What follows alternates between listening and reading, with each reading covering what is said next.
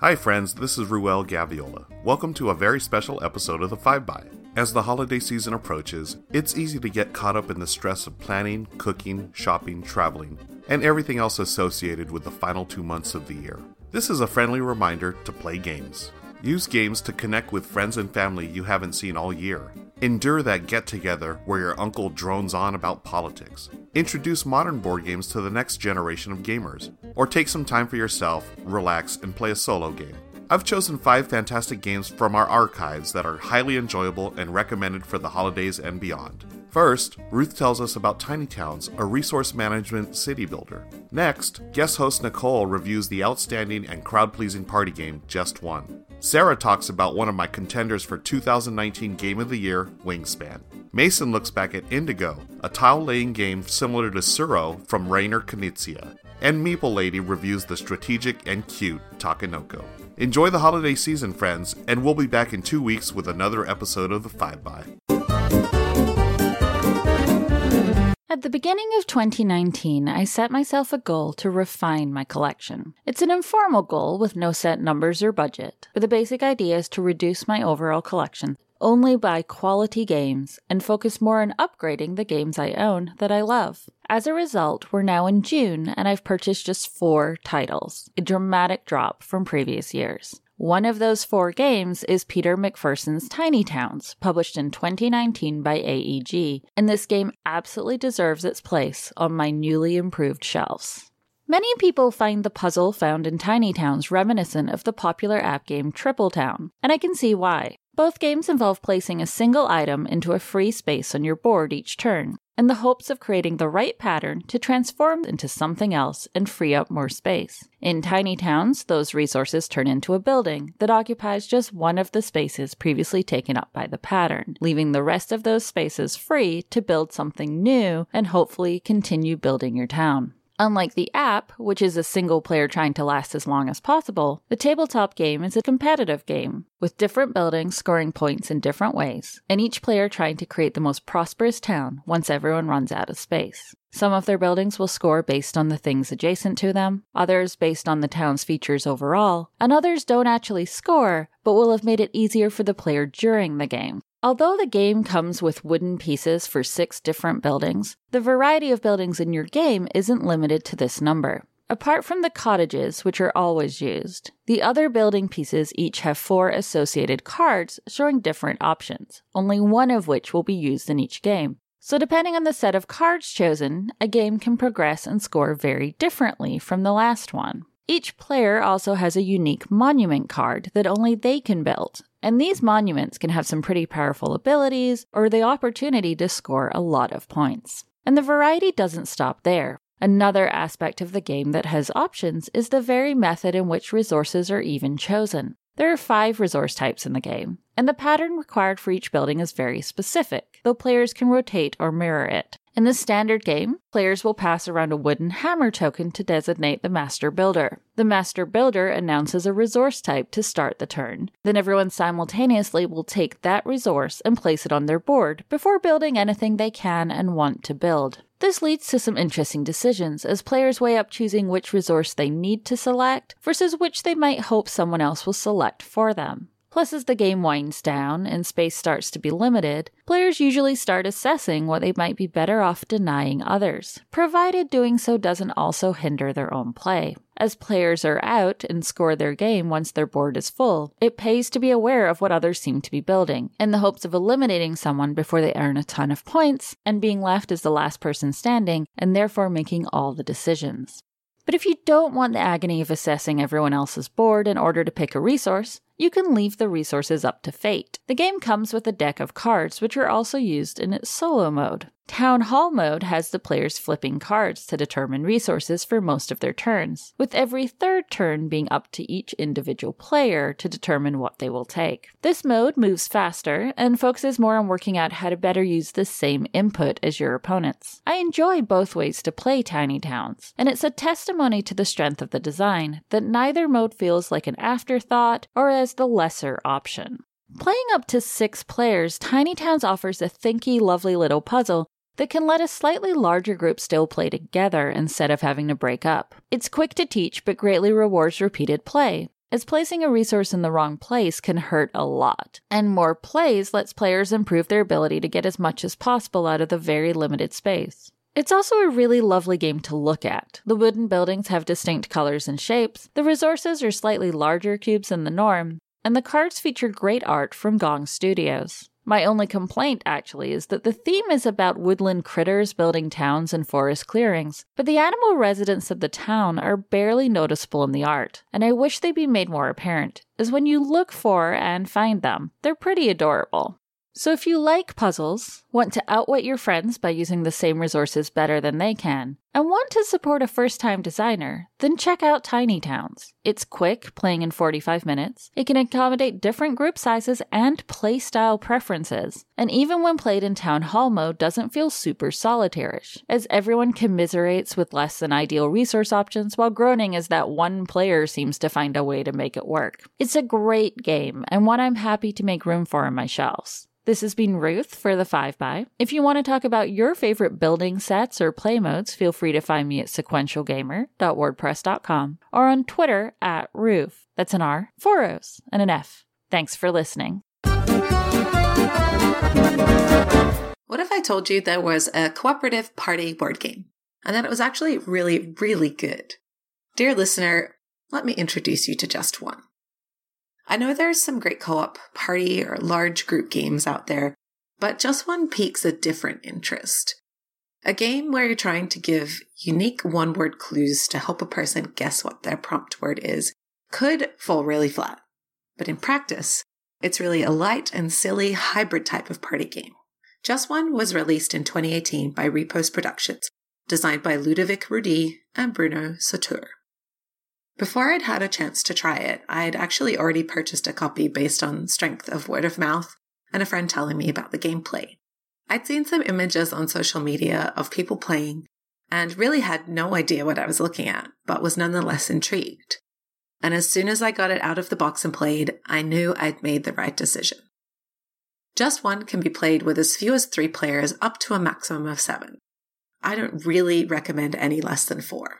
A game takes approximately 20 minutes to play. The group starts with 13 prompt cards, each listing 5 words. An active player is chosen, and they prop the card facing out, randomly selecting a number from 1 to 5. The rest of the table will then secretly write a one-word clue on their little whiteboard easel relating to that prompt. Once they're done, the active player closes their eyes, and the rest of the players will compare their clues. Any duplicate clues are turned face down, because there can be just one. The rest are turned to the active player, who'll then open their eyes and try to guess the prompt based on those clues. If they guess correctly, that card becomes a point.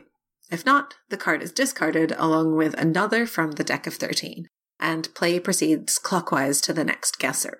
Depending on how well the players do over the rounds, you may end up playing through all 13 cards, or maybe you'll end up bombing out and getting through only 6 or so rounds. When all is said and done, you'll tally up the number of successfully guessed cards and get yourself a score from the rulebook. Perhaps on the lower end, where you'll have encouraging scores like, "That's a good start, try again," or "You're in the average, can you do better?" Or maybe you're up at the top with, "Your friends must be impressed," or "Perfect score." Honestly, once you've played Just One, you're only ever going to compare how you've done to previous plays of the game. It's all for the fun of it, not really your score. More than any of the scoring or rules, what strikes me as the best part of Just One is the mental gymnastics that players go through every round. With any given prompt, there may be some obvious clues to give. But wait, what if someone else decides to give that clue? So now I have to think of something different. So, for example, the prompt sword immediately conjures up blade. So I want to think of something a little different, like duel, or maybe hilt. Meanwhile, that someone else is going through exactly the same thing and may just end up with the same alternative clue as you. Oh, it's happened. Whether or not you're playing with people you know can also have some bearing on the guessing, like any party game with clues. I recall one game where the prompt was drag, and a good half the table made references to RuPaul's Drag Race, which zoomed right past me as I don't watch much, if any, reality TV. I stumbled through, though, managing to cobble together an idea based on the table's variety of clues. Being able to think creatively and help your guesser without being too outside the box is a really fun and often funny challenge. And because you're trying to get that satisfaction of having your active player guess correctly, there's no stress of competition to worry about. You just want to do your best. I highly recommend bringing this to conventions as it'll be played back to back effortlessly. In fact, you might find it hard to limit yourself to just the 7 players. I have, on occasion, broken the rules to add an 8th player, as the active player really needs to just hold a card while the rest of the table writes on their easels. And trust me, you'll have spectators. This game is intriguing and magnetic and exudes fun into any room it's played in. Just One is probably my favorite party game of recent years. There's no pressure like really wordy word games and no improv like some party games. Just great, pure guessing fun. I'd say if you've enjoyed Codenames or games like Insider or Time's Up, Just One should certainly be on your radar. I'm Nicole, and thanks for listening. You can find me writing at the Daily Worker Placement blog and co-hosting the Great Way Games podcast. I don't always buy the new hotness games right away, but I got to try Wingspan at a local con 2 weeks ago, and I liked it so much I bought it on the spot. Designed by Elizabeth Hargrave and published by Stonemaier Games in 2019, Wingspan is a card game about birds. You spend the game collecting birds and placing them in their habitat.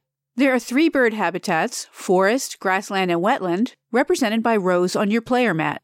The 3 rows also represent the core actions in Wingspan: draw bird cards, get food tokens, and lay eggs on bird cards. Each bird is worth points at the end of the game, but that's only part of their value. The more birds you have in a row, the more effective that core action will be.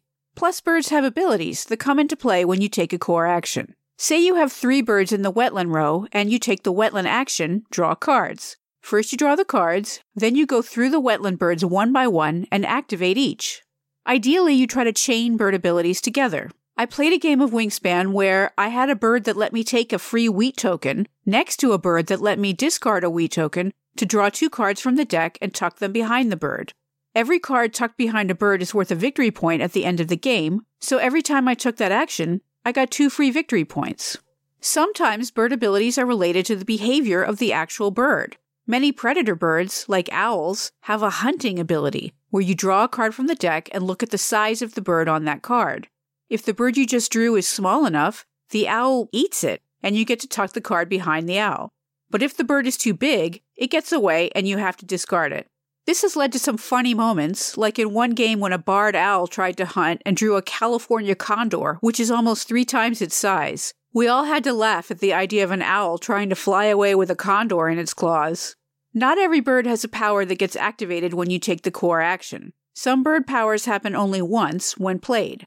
Some are triggered when another player takes an action, and a few of the most valuable birds have no ability, just a lot of victory points.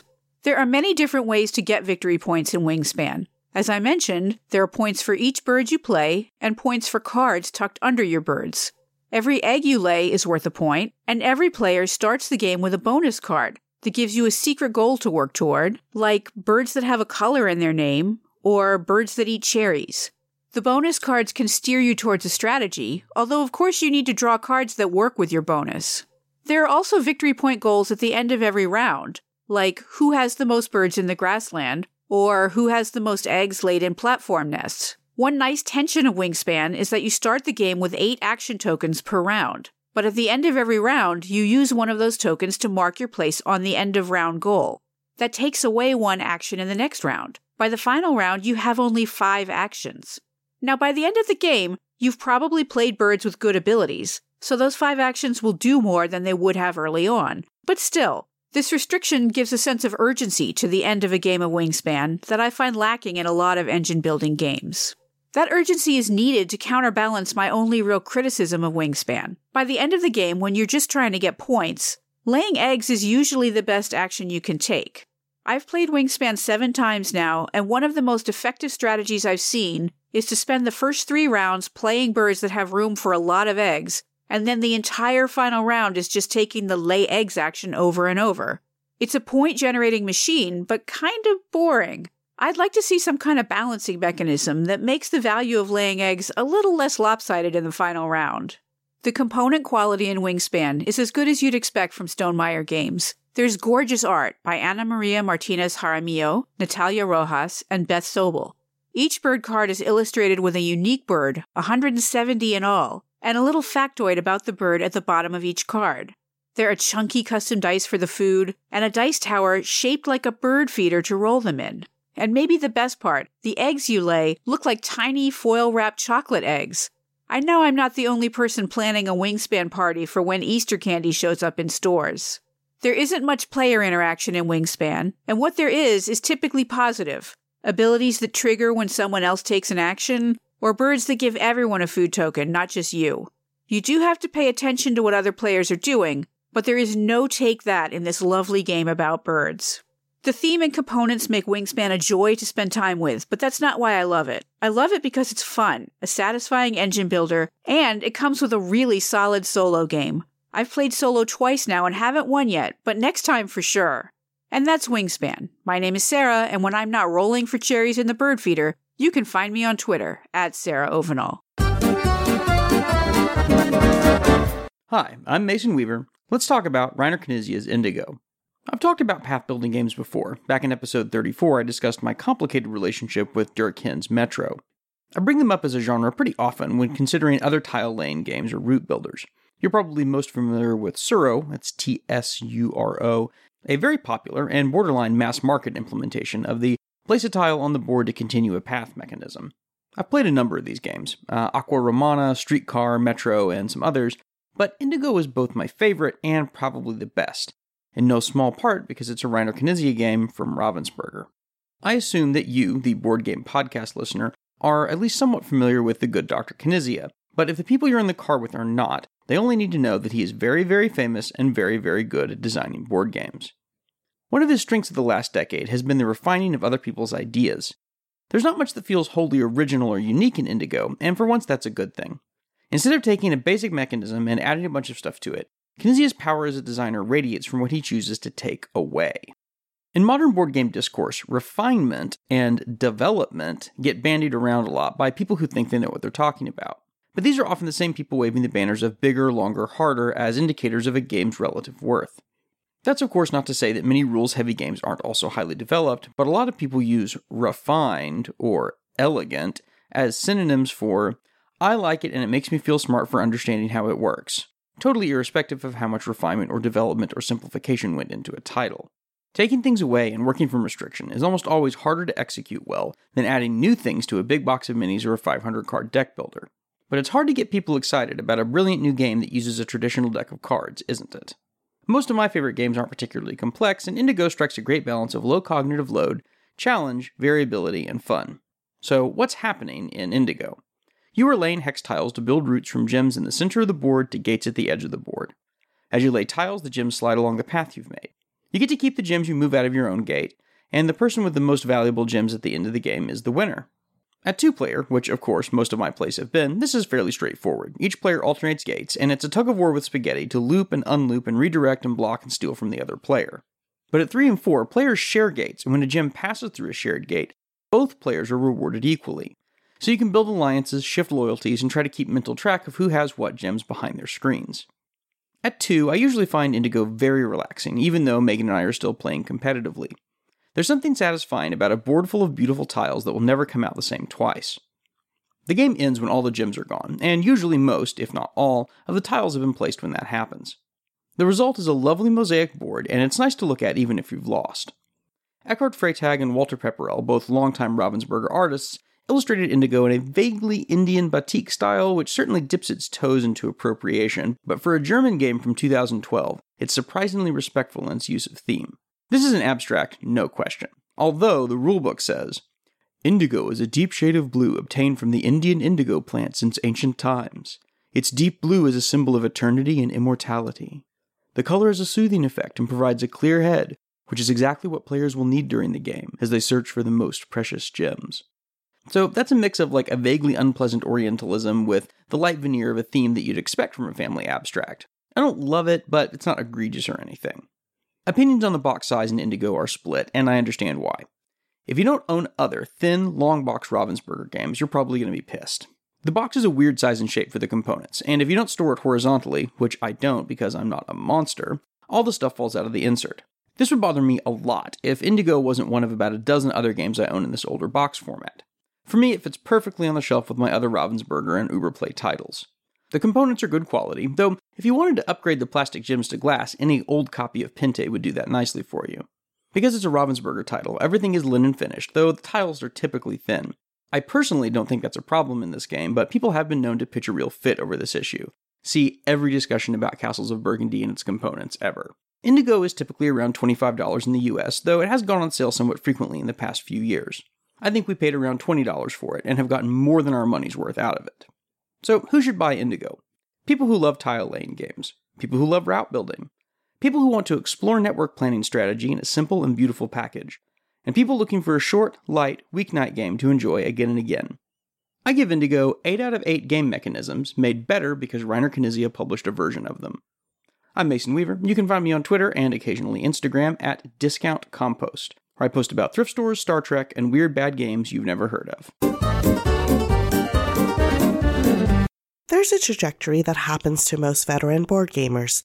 They get into the hobby through a gateway game or two, play the heck out of them, and then move on to more challenging games, or games that are better suited to their new likes and desires, based upon diving headfirst into the hobby and learning about all the thousands and thousands of games out there. Sometimes gamers return to those gateway games, but more often than not, those games just sit on your shelf out of nostalgia, unplayed, a reminder of how you first got into the hobby. Takenoko was one of those games I learned early on in the hobby, but unlike those other gateway games that sit on my shelf collecting dust, this is one game I would hands down always play on any given day. Published in 2011, Takenoko is a 2 to 4 player game from Antoine Bauza, published by Bombex and Matago. It is a family game that plays in about 45 minutes that's set in a bamboo garden in ancient Japan. But really, there's only one thing that you really need to know about this game. It has a ridiculously cute and adorable panda, one that is constantly munching on bamboo when he gets a little stressed out. The bamboo, which stacks on the board, is equally adorable in pink, green, and yellow. And there's a little frustrated gardener figurine who is endlessly trying to keep his bamboo garden growing. The components in this game are by far the best I've ever seen. The entire game is cheery and colorful, and even the rulebook is wonderfully drawn like a comic book. The backstory goes like this. The Japanese emperor has entrusted his court members, the players, with the difficult task of caring for a panda by setting up their bamboo garden. The player who grows the most bamboo, managing their land plots best, while feeding the delicate panda, will win the game. The game is objective-based, and the player with the most victory points at the end wins. The first round of the game skips determining the weather conditions, which is present on future rounds. I particularly like this as it eases players into the rhythm of the game. On a player's turn, they must take 2 different actions.